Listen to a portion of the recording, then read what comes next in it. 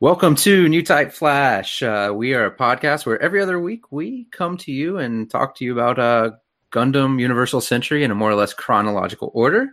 This week we are starting something new. We are going with the 08th MS team. For this episode, we're going to be talking about the first three episodes. And we're still on our 1 year war kick. So this is kind of the second side story. The last episode, if you listened, was the Iran assassination plot. So now we're jumping to Earth and what is it, South America? No, Southeast Asia. Southeast Asia, the jungles. And we've ruined more or less chronological because this starts on October 6th of 0079. It's literally impossible to do one show at a time and go chronologically. I know. I mean, we didn't start with Thunderbolt? Yeah. We didn't start with the first, was that like 2 minutes of Gundam Unicorn episode 1 and then stop and then yeah. That would be fun, but also a nightmare. That's why I said more or less. Kind of, sort of. Listen, it'll get better when we get out of 0079. Maybe. We'll see. Not good, better. All right.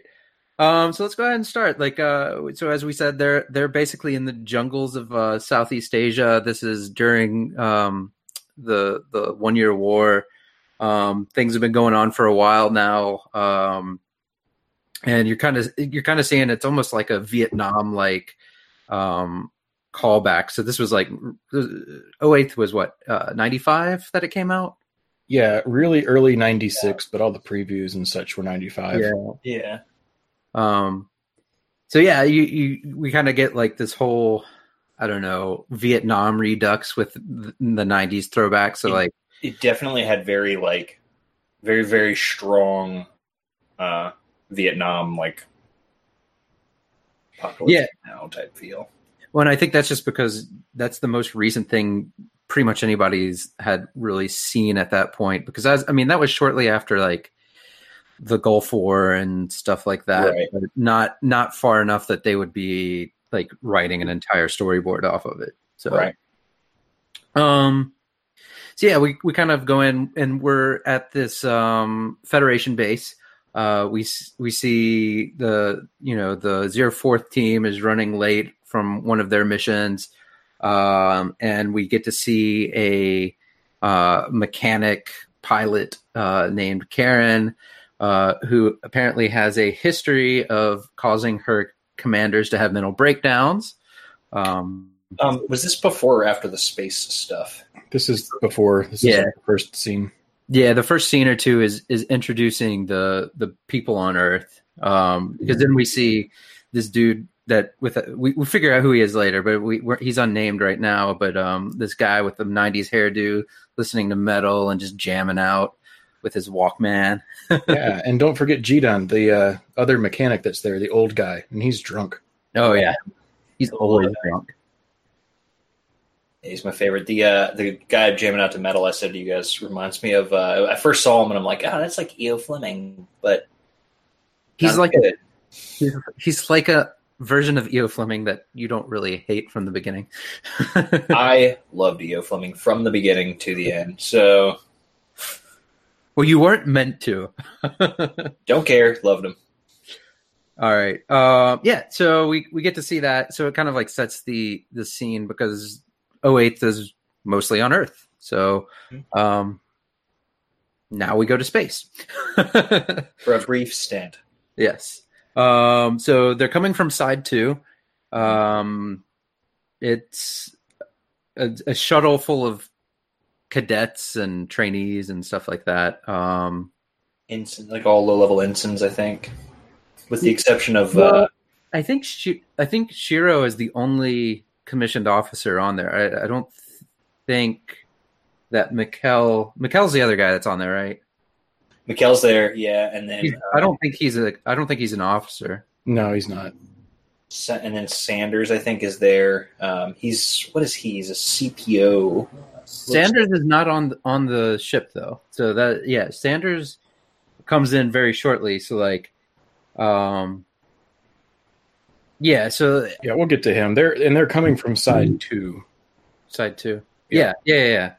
So these guys are just sounds like these soldiers are just kind of like they don't know what they're in for, right? So like we know what they're in for because we've already seen a lot of the 1 Year War stuff, but these guys are just like YOLO, like we're gonna party, go down to Earth, have fun.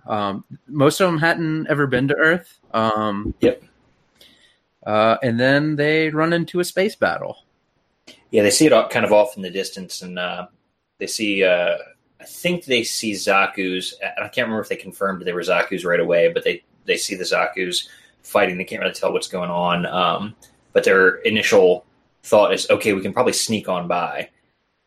And then Shiro's like, hell no. We got to get in this. Yeah, so he jumps into a ball, an RB-79K. Yeah, he jumps into the ball, which is actually great kit, by the way, if anyone's ever built one. The Master Grade balls are great. I've never seen one, but the version Ka one is really, really good. I like that one a lot. There's a 08 MS Team specific one that's actually all orange, but not as good. Yeah, it looks like it's basically a space construction suit that's been retrofitted with weapons. Yeah, these are. What's the nickname with the Federation soldiers of balls? Is it flying coffins? Yeah, mobile coffin or something like that. Yeah. The last model kit I built of one it came out while it was the 08 MS Team. No, excuse me, it was the high grade Universal Century one, and I think it was around the time this was airing on Toonami and like right. One. So, and that was a decent little kit. I mean, very quick and easy, but generally kind of fun. I actually haven't done the high grade one, but the master grade ones are pretty legit. They're cheap too for a master grade. I think it's like $30 for a master grade. That's not bad. Are they pretty are they a lot of pieces or is it pretty simple? It's not as complex as like a full mobile suit or anything like that, but it's a fun little kit to throw together. Yeah, a lot of like mechanical detail. Yeah, and speaking of mechanics, I had actually taken some notes about what the ball that Shiro is in is and how it compares to the regular ball. Okay, so we can compare balls. Nice. All right. So this one has larger arms, so the arms are a bit longer. The general idea is that whereas a regular ball is meant for more of being like a long-range artillery unit, this is a medium or close-range kind of variant. That's why the balls are just, if you really get into a fight, you're dead, because they're made to be hanging back and laying down artillery fire. Because the regular ball has a single 180 millimeter cannon with no recoil, but this one that Shiro is in, the Type K, it instead has a pair of those that have a higher fire rate. And then also, like any good Batman, it has a grappling hook. It has 2 grappling hooks. It has all the grappling hooks it needs. Yeah, it was really cool because the way he fought was just like completely unexpected. Like he essentially like attaches these grappling hooks to the Zaku and just like ties it up, kind of like a TIE Fighter style, and then gets right in its face and is like trying to help Sanders, who's the guy that's in the busted up mobile suit, get back to the ship. And the Zaku is a modified Zaku, right? It's I forget the name of it. It is the MS06RD-4 Zaku High Mobility Test Type. What all of that means is that they took a Zaku and then they put what would become the Rick Dom's thrusters on the feet to test out those. And then Sanders' GM is the GM Early Type. And that is essentially a test unit for the GMs that you see later in the show that are in space, the GM Kai. Really, I think all that was let's draw the GM a little bit different and we can put out different model kits and we'll just say it was a prototype.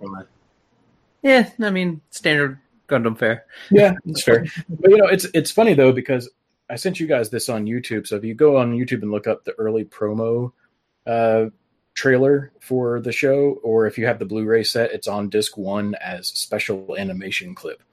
They have some like early versions of scenes from this first episode, including the space battle, and they're in, like, Aina's in a regular Zaku too. Shira's in a regular Ball. So at some point during the production process, they changed him over. And it's kind of like, it kind of looks like a Zaku that's a different color with a couple parts slapped on. So that is literally what it is. Yeah. Do you think they just like started from scratch, or they just changed it and made it up as they went? Yes. Got it. They did what they needed to do plot-wise to get out a new model kit. The fact that the early trailer has regular versions of suits and then the final production one doesn't tells me that at some point someone at Sunrise went, hey, Bandai would really like to put out some new kits. We've got this new show. What can we do with it? New kits? Yep.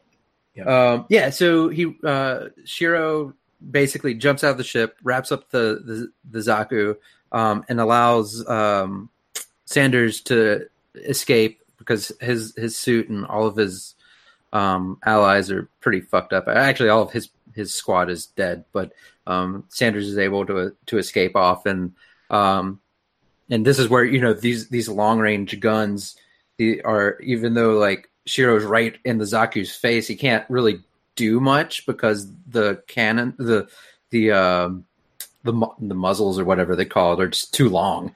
Again, he's in a ball. What's that? Again, yeah, in the ball. Yeah, so like he's like right in the Zaku's face, but he basically has to suicide attack at that point.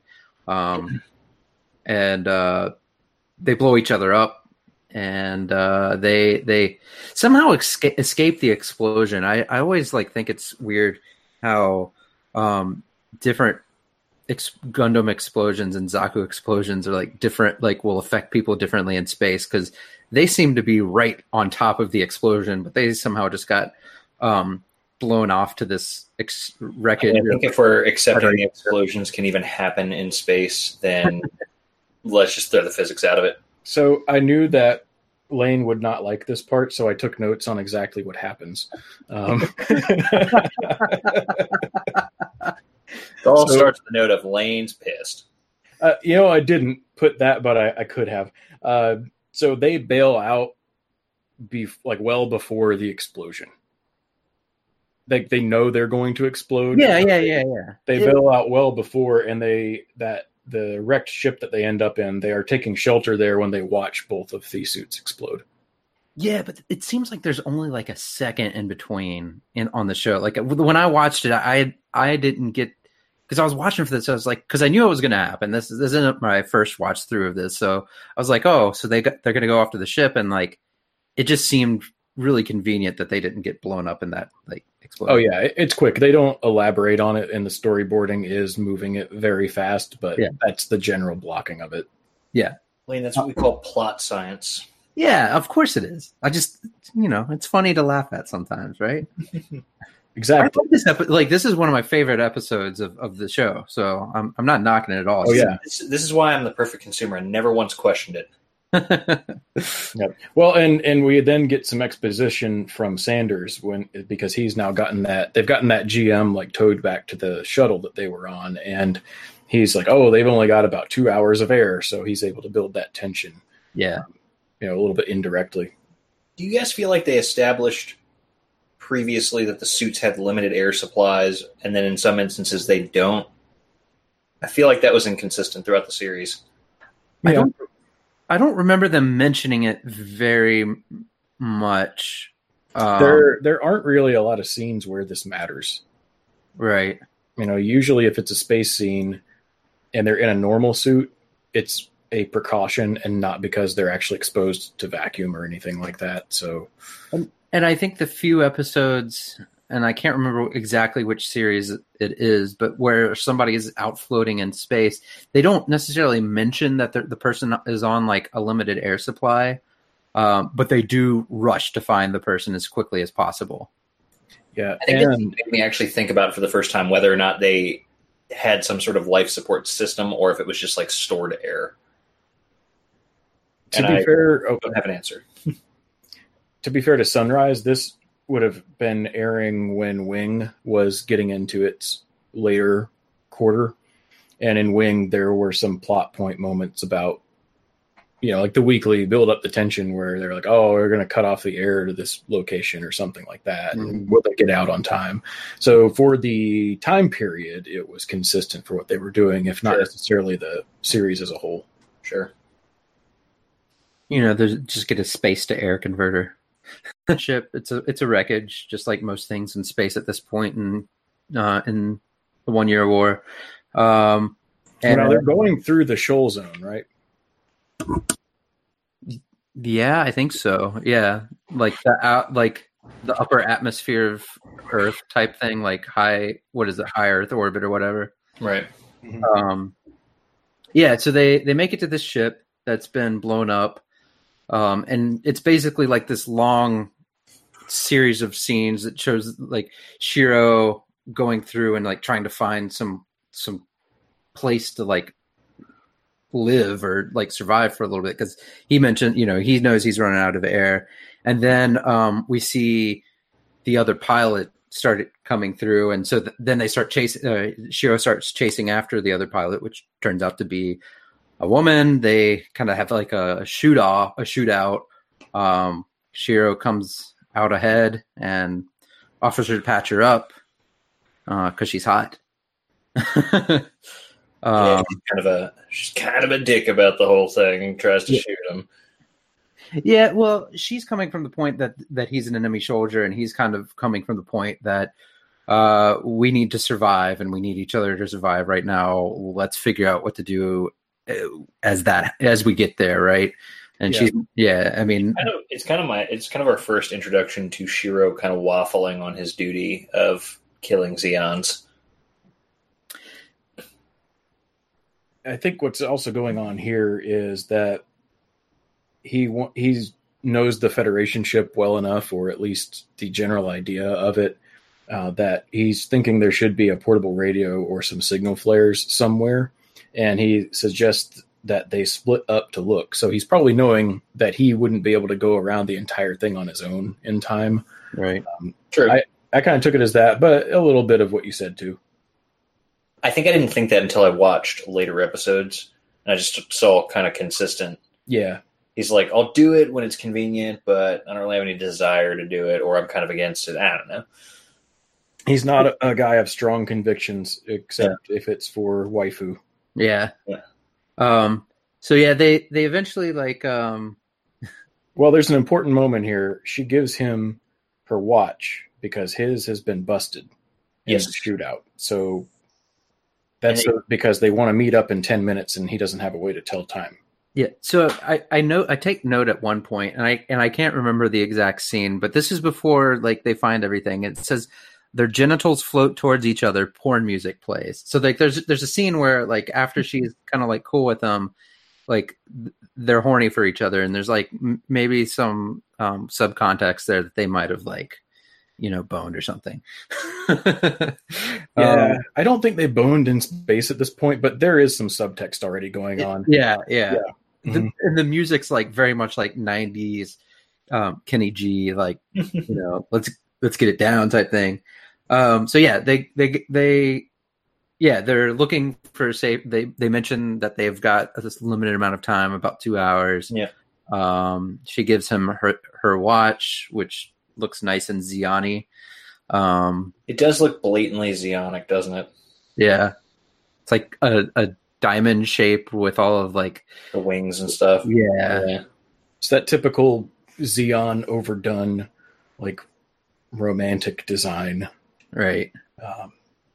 So yeah. Like proto-Victorian Nazi inspired design. Yeah. Yep. So anyway, at this point, the GM is fixed up enough, and so Sanders goes out to look for him. And they find a rocket launcher, and they float off somewhere. So like the relation of where they are to where they were and everything is very confusing to me, because like they float off somewhere, they shoot a rocket, and it looks like they're in the middle of nowhere at this point, and they blow up another ship. or the ship that they were in. I believe it was the ship they were on. Yeah.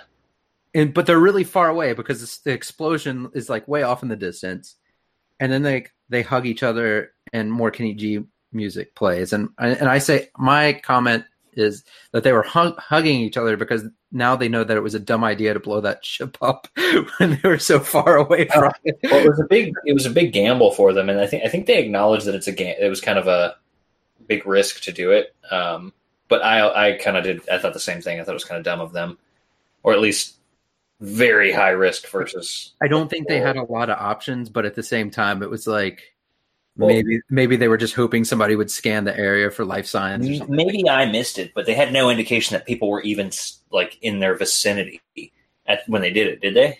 So I think they both knew that their crews were in the area, right? Like her support and his support was still in the area, and I guess they just had the hope that like they didn't assume they were dead and run off, right? Yeah. I mean, they're just doing whatever they can to try to call attention to the general location as a way to let those crews know that are again in the just sort of general vicinity that there is some sign of life out there, something is still happening. Yeah. So we finally get her name.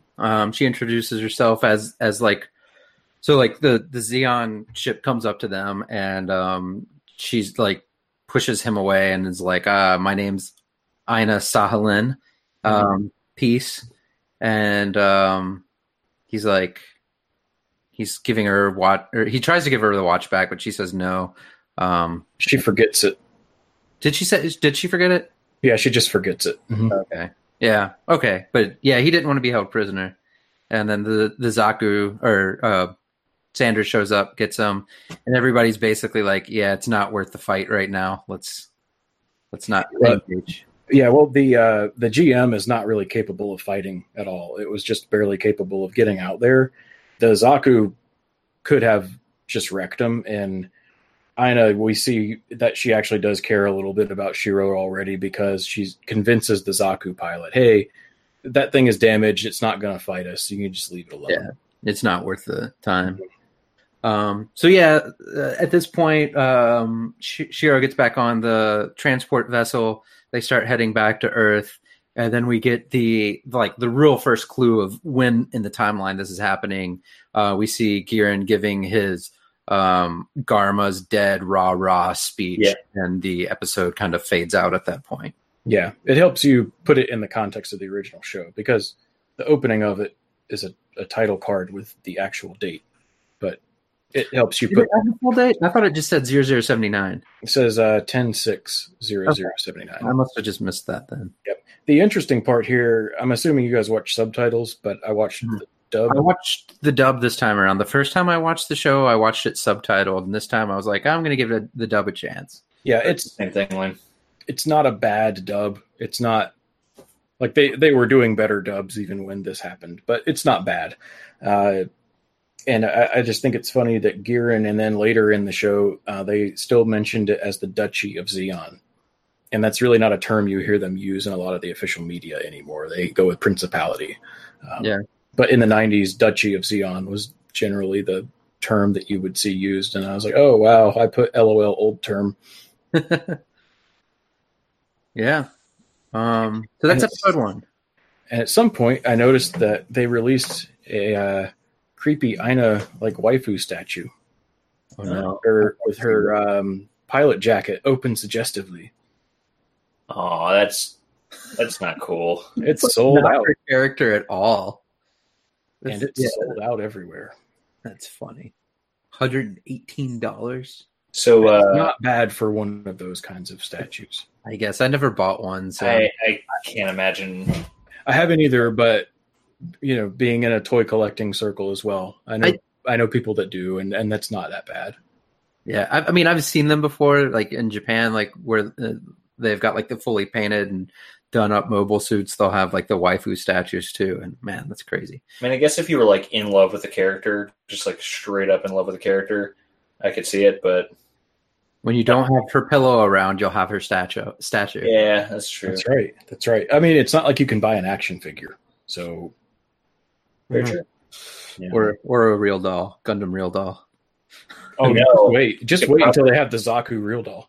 Just wait until 3D printers. Wait until 3D printers get to the point where they can make silicone-based builds. Oh dear, got off the rails. Speaking of Gundams in the jungle.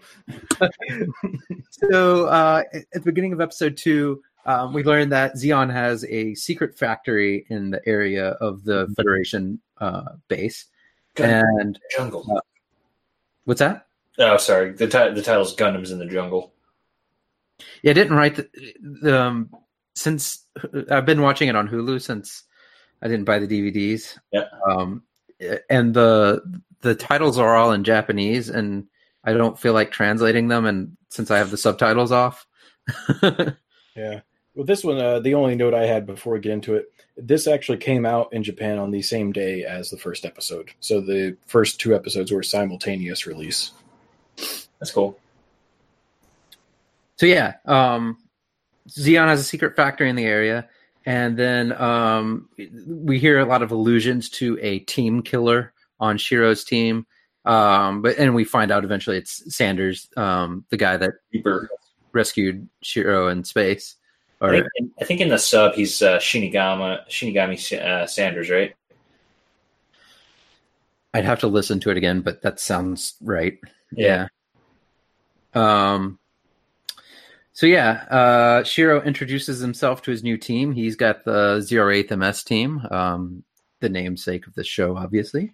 And then they head out. That does remind me. Right at the end of the 3rd episode, they kind of reveal that he's the new commander. Right. And everyone, he's passed out, and everyone's super shocked that he's the commander. So I thought it was kind of an interesting characterization of him. He never even mentioned it. Yeah, and they have some other things kind of before this that, so we see the blonde guy from the first episode, who I think has been named at this point. Elidor, yeah. Mm-hmm. And, we see him, and he's betting the old guy that we see in the first episode that the new commander will be gone within a week. And then before they head out on this mission, Shiro's kind of he's trying to make a speech, but it's just really bad. Everybody's okay, whatever. This is his first command, obviously. Yep. But there is another scene in here that is a little bit important. It's kind of in between these scenes at the Federation base. And this is the Kojima Battalion. And all of the teams are MS teams under the Kojima Battalion. That was an aside, sorry. But there's a scene that cuts to that Zeon factory, and that's where you see Aina arrive there, and she gives a guy a hug. And if you're a new viewer, you're meant to think that's her boyfriend or her Zeon lover or something. Mm-hmm. It's not. I mean, or maybe it is. It could be. Yeah. You never know. Some of those specifically her lover. But we also have Mikhail getting assigned to help Elidor in the hovered truck. He does not get a robot. He gets a truck. It's assistant work in the truck. He didn't even get the truck. Yep. Yeah. It's good because he sucks.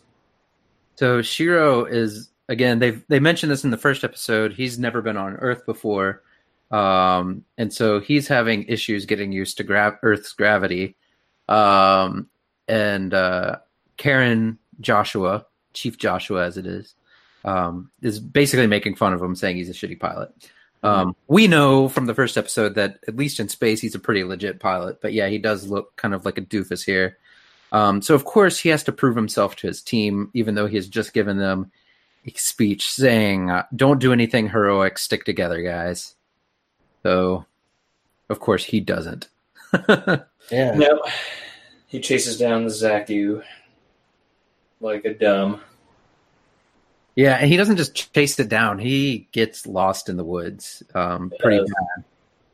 Well, I think they did what was it, a flash bomb or something like that, and it damaged his navigation systems and his GPS and all that. Yeah. But yeah, he's basically stuck, so he makes the wise decision of getting out of his Gundam. Yeah, and he's left the detection range of the hover truck they mentioned, so the team isn't able to just track him down easily. Yeah. And this is a night operation already, so they don't have as much visual aid as they otherwise would. And the reason they don't go help him out is because it's his first mission and they don't want to embarrass him. So they're like, yeah, we don't want to like make the new captain look like an idiot on his first go around. So we'll wait for him to show up, hopefully. So before we get off onto Shiro's harem adventure here, just to give some notes on the mobile suits that you see, and all of our episodes of this podcast with this won't get into all this stuff. It's this is almost the end of my mechanical notes. So most of what you see with the Kojima Battalion is the GM ground type, and these are before the GMs that you would see at like the Jabro battle in 0079 or MSG. These aren't the mass-produced ones quite yet, are they? Correct. These are predecessors to those.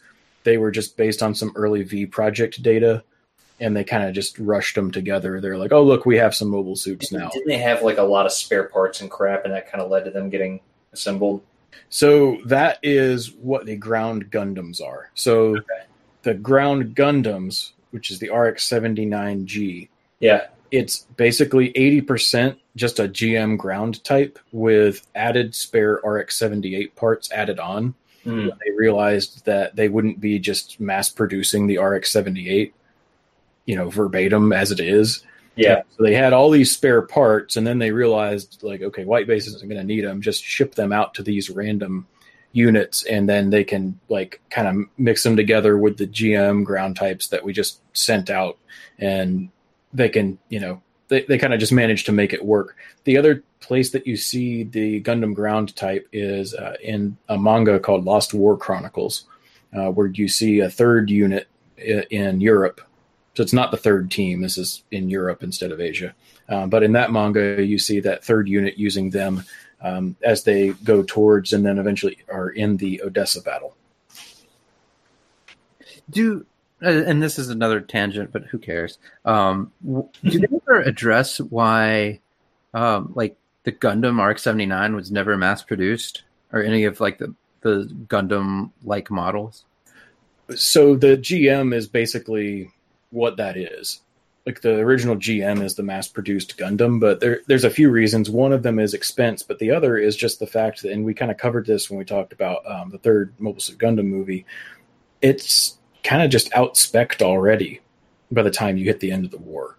So they're making these advancements so quickly that it wasn't worth it to continue producing what is essentially an obsolete mobile suit by the end of the war. Well, I remember hearing stuff that the OSs were different between the GMs and the Gundams. I think that was a piece of it. So I just didn't know, like, if anything ever actually addressed, like, didn't they talk about that people couldn't handle that? It was only really for new types that could handle that type of. I don't think it was intended that way, because when it was designed, they didn't know about new types. But I think it turned out that it was too much for, like, standard people except new types. Maybe I wanted that to be the case. Yeah, that's more of, I think, the Alex, which we're going to see in the next series. I mean, that was something built specifically for Amuro that just never got to him, and that I think you could apply that to. With the RX-78, I mean, I think it's one of those things where it ends up kind of working off of this preliminary prototype data that Tim Ray had and that they had from the the testing of the RX-7801s and things like that. So, I mean, the Federation's really just then, like, kind of, they're just having to catch up on the mobile suit technology very quickly. And, I mean, I think it's just really generally the main RX-78. I mean, OS, mechanics-wise, all of that. It's just very quickly outdated. The only reason it's so good so long is Amuro. Yeah, I think one of the things that bugs me about the 1 Year War is, like, every spinoff and piece of additional companion material always introduces, like, these crazy new suits that, like, for example, Thunderbolt. As much as I love Thunderbolt, the Atlas Gundam annoyed me because it was, like, suddenly like, oh, this crazy, like, clearly way better version of the RX-78 is just floating out there and no one's heard of it, seen it, and E.O. Fleming just happens to be the guy who That's one thing that frustrates me about this whole time period. And I think I sent you guys a picture from volume 11 that had like a whole bunch of Xeon mobile suits that did not look familiar at all. And I said, "What are these?" Most of those are in stuff that came before Thunderbolt, but I'm sure there's a few things that were not. Yeah, well, I mean, they're all probably variants of those things, right?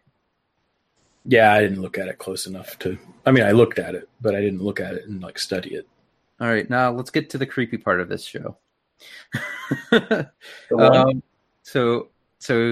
Shiro's drinking water from a river because he's gotten all muddy and dirty and everything like that. He's definitely going to have some Montezuma's revenge after this, and he gets to see some tits.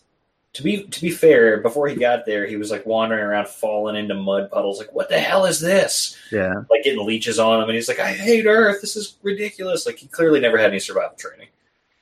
Yeah, survival. Yeah, so he gets to see tits, and it's not much of a spoiler because you're going to be listening to the rest of this episode. She's underage. It's gross. 17.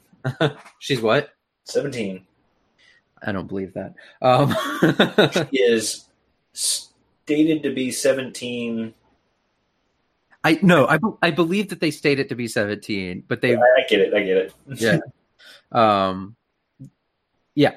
So let's go to the next part. We see Ina again, and she's talking. It's kind of like a small little aside that hints towards later parts of the series where they're talking about basically her being a test pilot for the Apsilus project. Mm-hmm.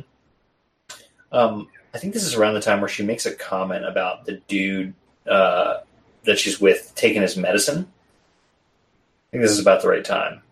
She reminds him to take his medicine, then it like cuts to Shiro and his watch goes off again. The watch keeps going off at random times, and he can't figure out how to change it. Mm-hmm. And it's set in time with when the guy's supposed to take his medicine. And that's how Kiki, who is you don't know her name yet, but the girl that he's creepily watching take a bath, that's how she notices he is creepily watching her take a bath. Yep. When the alarm goes off. Yeah, and she starts shooting at him like you do. She storms over. She's like, "Hey, what are you doing?" Bang, bang, bang. It's worth noting that I think this is this show is extremely light on fan service. So if you watch the first 2 episodes and go, oh, is it going to be one of those that has these awkward fan service moments here and there? No, it really doesn't. I think it was just a hook. It was keep watching, Japanese guys. Yeah, I mean, it shows up every once in a while, and when it does, it's uncomfortable, especially since they establish and keep bringing up that she's a minor. This is the only actual nudity. Yes, that's true. That is true.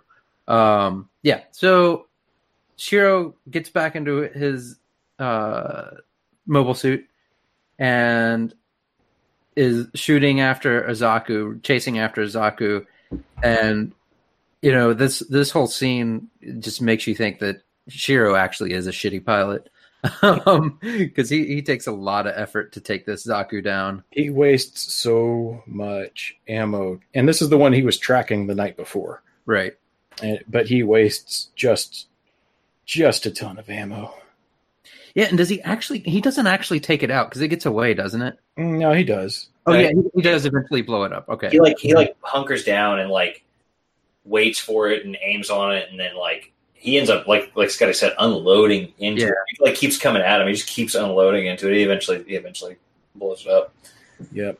The other thing that gets noted here is that you hear Sanders and Karen talking, and this is to expand more as they're looking for Shiro. This is to expand more on the things you hear about Sanders from the background chatter at the base early on. So you hear that he's known as Sanders the Reaper, but one of the reasons that, at least this early reason that Karen states his name is that way, which eventually we find out there's more to it, but he had 6 registered kills and a GM already at the time he gets here. So that's why he has, or at least Karen is asking if that's why he has that nickname. Yeah. It's pretty impressive. 6 kills. Yeah, especially since the GM doesn't exist yet. So, the episode pretty much ends with Shiro heading off, making his way towards the rest of the team. Yep. And we get I don't know if it's the very first one that he narrates over it, because I know he was writing a letter in the shuttle on the way down to Earth, but we have Mikhail writing to BB saying that the commander's gone, but then he comes back at the end. So he's got to throw away another letter. Yeah.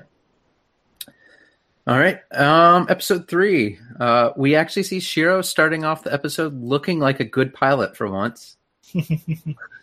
I guess this is the only episode. Episode 2 is the only episode where he looked really incompetent. Every other episode, he seems to be like a pretty legit tactician and pilot.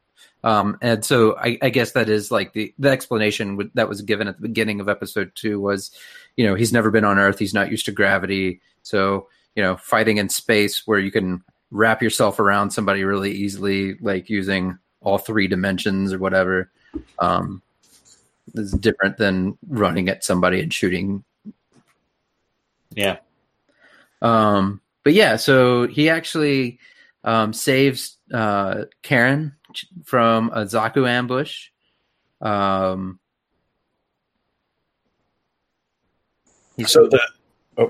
ahead. So the mission that they're on here is that as you eventually find out is, so they notice that, Zeon has been defending and they have a village occupied. And so they see, this highway near it that they think would be a good supply route. So Zeon's presumably been using that as a supply route, and so they want to take it over for the Federation. Yeah. Is that what they were looking for in the last episode? No, I think it was just like a patrol in the last episode. I actually think this episode, it started out that they were just doing a patrol because they come up and they see the city, and then they start scoping it out, and they're like, all right, there's this highway that's like below the city, then there's the city that's kind of like in the middle off on this kind of mesa, and then there's like a Zeon encampment above the city. Well, so all of this is that we learn in episode 2. So the Federation has some idea that there is a Zeon factory in the area. Right. And so that first mission they're on is just pure recon, trying to figure things out. So that it's a slow, through the episodes, or at least the early episodes, it's a slow burn. They're gathering more information and intel on the area until they can try to really pinpoint where this Zeon base is. Or factory. Yeah. Yeah.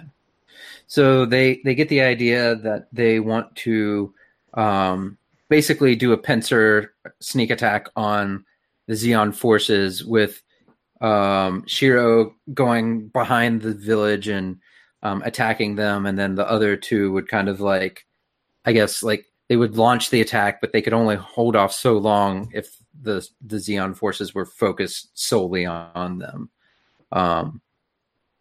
That sound about right? Mm-hmm. Yeah, so they have these pillboxes set up, and then there's like no way the belief is there's no way for them to just fully take it if they just hold from the front. Yeah. Yeah, they were like, we could only hold out for like an hour or something along those lines. So I think they established that they can't take it from the front, so they decide, okay, what we're going to do is do a pincer attack. So someone's going to sneak around, and we'll keep them distracted while you sneak around, but we can only make it for about an hour. Right. So the plan was for them to launch an attack at a certain time. So Shiro had to get into position and launch his attack. Use of the watch. Yes. Well, and it's within 3 hours, and that is where the title of the episode comes from. It's called The Time Limit on Trust. Yep. So he's got 3 hours. It's like 24. Except we don't have the clock at the bottom of the show the entire time. We should. That would have made it more intense. We're going to recast Shiro's English voice actor as Kiefer Sutherland. Love it. In the inevitable remake. Screw you, David Hayter. But it would be awkward with it would be awkward with some of the scenes that happen in here with Kiki. Would it? So yeah, speaking of Kiki, Shiro is going through to get to his sneak attack spot, and he sees some locals and opens up his hatch and gets his mobile suit taken from him. Yeah, my note here is opens cockpit like idiot. Yeah. Yeah, so what? That was dumb because she like sticks her face in the camera, and he's like, "Oh, let me open the cockpit to deal with this." Like he grabs his gun, like you're in a giant. He grabs his like handgun, like he's not in a giant killing machine. Well, to be fair, he didn't want to alert Xeon to his presence, but at the same time, shake the people off. I guess, but that was What I've heard is that this would be the equivalent to your first time driving through Baltimore, leaving your windows down with the doors unlocked. yeah. So even if you leave your windows up in Baltimore, you get the kids, like you drive through the streets, and the kids will come up and they'll like start rinsing your windows off and cleaning them for you. Mm-hmm. And if you don't give them money, then like they spray your car with this dirty water, and it's disgusting. And it happens all throughout the day, even when they're supposed to be in school. Yep. I've clearly never experienced this myself. Obviously, no.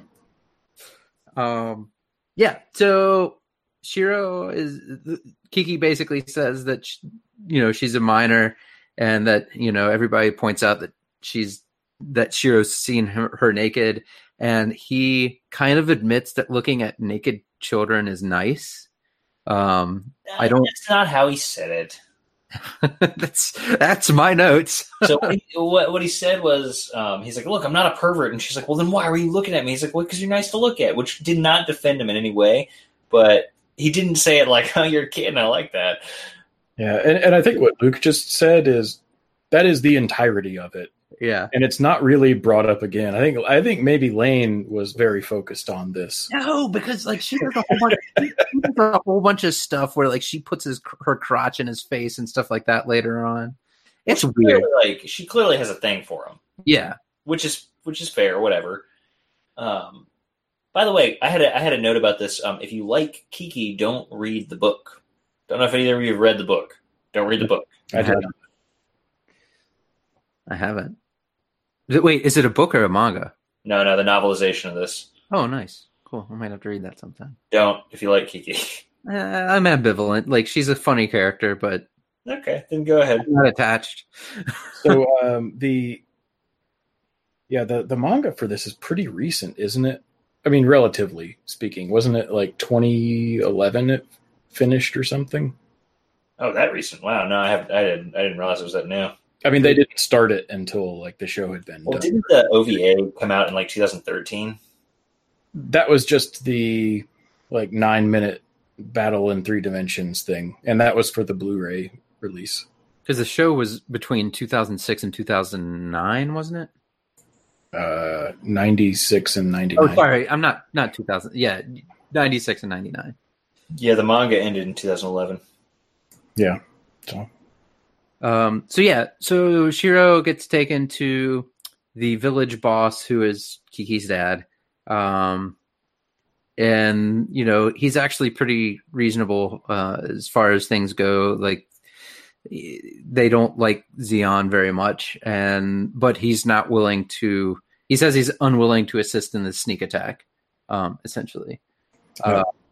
But they do agree to release Shiro in exchange for medicine for the village and the spoils and basically whatever they want after Xeon gets kicked out. And Kiki kind of like joins Shiro in his mobile suit, so she can extract the payment, make sure he doesn't like run off after the battle. Yeah. Now the thing worth mentioning here is while he's in this custody of this guerrilla group, and he is been introduced to the boss, the time limit, his 3 hours, which is at 3 p.m. conveniently, that point in time hits, and so the rest of the 8th team has started the frontal assault. And at this point, they have the 1 hour limit, which he has to get there, or they're gonna like run out. Yeah. Now the idea is that he was going to start this with them, so he's already kind of behind schedule on this. The only like neat new thing from the early battle scenes, you do get a look at the Zaku cannon. So this is basically a brown Zaku, and it just has a big shoulder cannon. It's kind of like a gun cannon half, but Zaku. They could mold the Zaku 2 model kit in brown. One runner with new parts for a cannon. Yeah. No, it's camouflage. Totally camouflage. Definitely tactical, and was there the whole time in the other show, just off screen. It was really well camouflaged. So Kiki actually helps Shiro get there pretty faster than he would have normally gotten there. He basically goes underwater in this river, which has to be really deep. How tall are mobile suits? Like 25, 30 feet? These are about 19 meters, so I guess that's, I don't know, is it 2.2? That's 60 feet. 60 feet? Yeah. Okay. That's a really deep river because he's like deep in it too. Yeah, so he gets there. He starts his sneak attack, which takes some pressure off of the Zeons, but he and the gorillas also join in, even though they originally said they weren't going to. And then he gets in an underwater Zaku battle with the captain of the Zeon forces, who makes a comment. Finally, someone who can fight underwater. Yeah, it's just like a thing. Well, remember that Zeon has underwater mobile suits. Yeah. Do they have them at this point already? They would have had them. I don't think this particular unit has them. That's right, because I guess Char. This is probably, since Garma's already dead, that means Char's already has his underwater fish ship. Yep. And this checks out, because also this is the point where, I'm trying not to get my timeline mixed up, or because Origin and the show are all run together now. So I guess if we're going show timeline, this would be maybe a little early, but they might have some early stuff completed. Definitely prototypes, because they love those.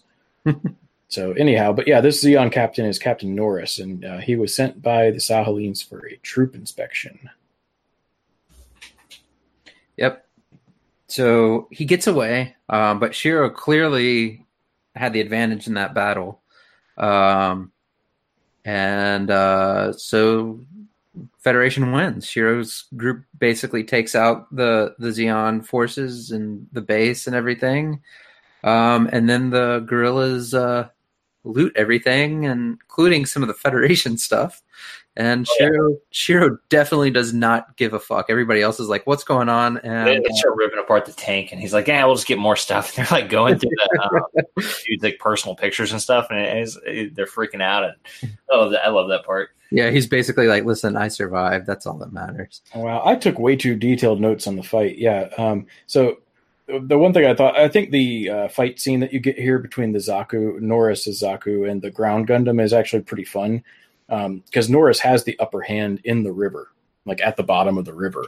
And, so you see Shiro basically getting, in part beat by a much more experienced pilot. But Lane, you mentioned Kiki's crotch earlier, and this is where that is in Shiro's face. And so that's another thing that has allowed the Zaku to get the upper hand. Seriously, that's the blocking of the show. That's what happens. So what we get to see here a little bit is the payload on the ground Gundam and the ground type GMs, where they've got, in one part of the chest, they've got some Vulcans, and then in another stuff. So from the part of the chest with stuff, he has one of those crackers that we see in episode 2. Yeah. That goes off. It's very bright. Then he's able to punch the Zaku and then jump out of the river and shoot the Zaku with Vulcans as he's on the way up, and ends up landing on the bank. It's a neat little sequence. And then at that point, because he's hit it with the Vulcans, Norris decides to just get the Zaku out of the water and escape. Yeah. I think that's the one you were thinking got away from him. Yeah, you're probably right. No. I remember taking notes, because what was happening is I was like, and when he was in the original battle with that first Zaku, he attacked it and then it kept moving, and I was like, he won. And then I was like, it got away, and then like 2 seconds later it shows it moving again. So it was when he was like having to unload into it multiple times. But so that's the end of the episode. They win. They do their things, and it's a nice little intro to the whole show. Kind of, this is kind of like I guess the first arc of this series is like the intro to the team and their first like real like mission together that doesn't include, not really just like an intro to Shiro and all the other characters. Yeah, this is that. It's a nice little first chunk of the show. And also remember, it was released as an OVA and not a TV series. So this is also, these came pretty quick. Episodes 1 and 2 on the same day in January. Episode 3 was out in March of 96. So they all were generally pretty close together. You look ahead to the next episode, and it was October of the same year. Because again, it wasn't a TV show release. So yeah. Yep. Yeah, it's not like some of those shows were like an Evangelion movie where you have to wait 10 years between each movie. Yeah. Still waiting for movie 4, guys. Watched the last one, Bel Air. Yeah. Yeah, we watched it at my house like shortly after it came out, and we're completely confused as to what happened with it. Yeah, definitely sober and able to follow everything perfectly. All right. Well, that's it for episodes 1 through 3. Join us the next episode as we go through episodes 4 through 6. Thanks for listening in. You can reach us at New Type Flash Pod on Twitter. You can hit me up at Skank and Monkey. Scotty P is Scotty _P. Luke is at Easy Stuff. You can find all of our screen names in the show's bio or whatever. And we will see you next time. Thanks, guys.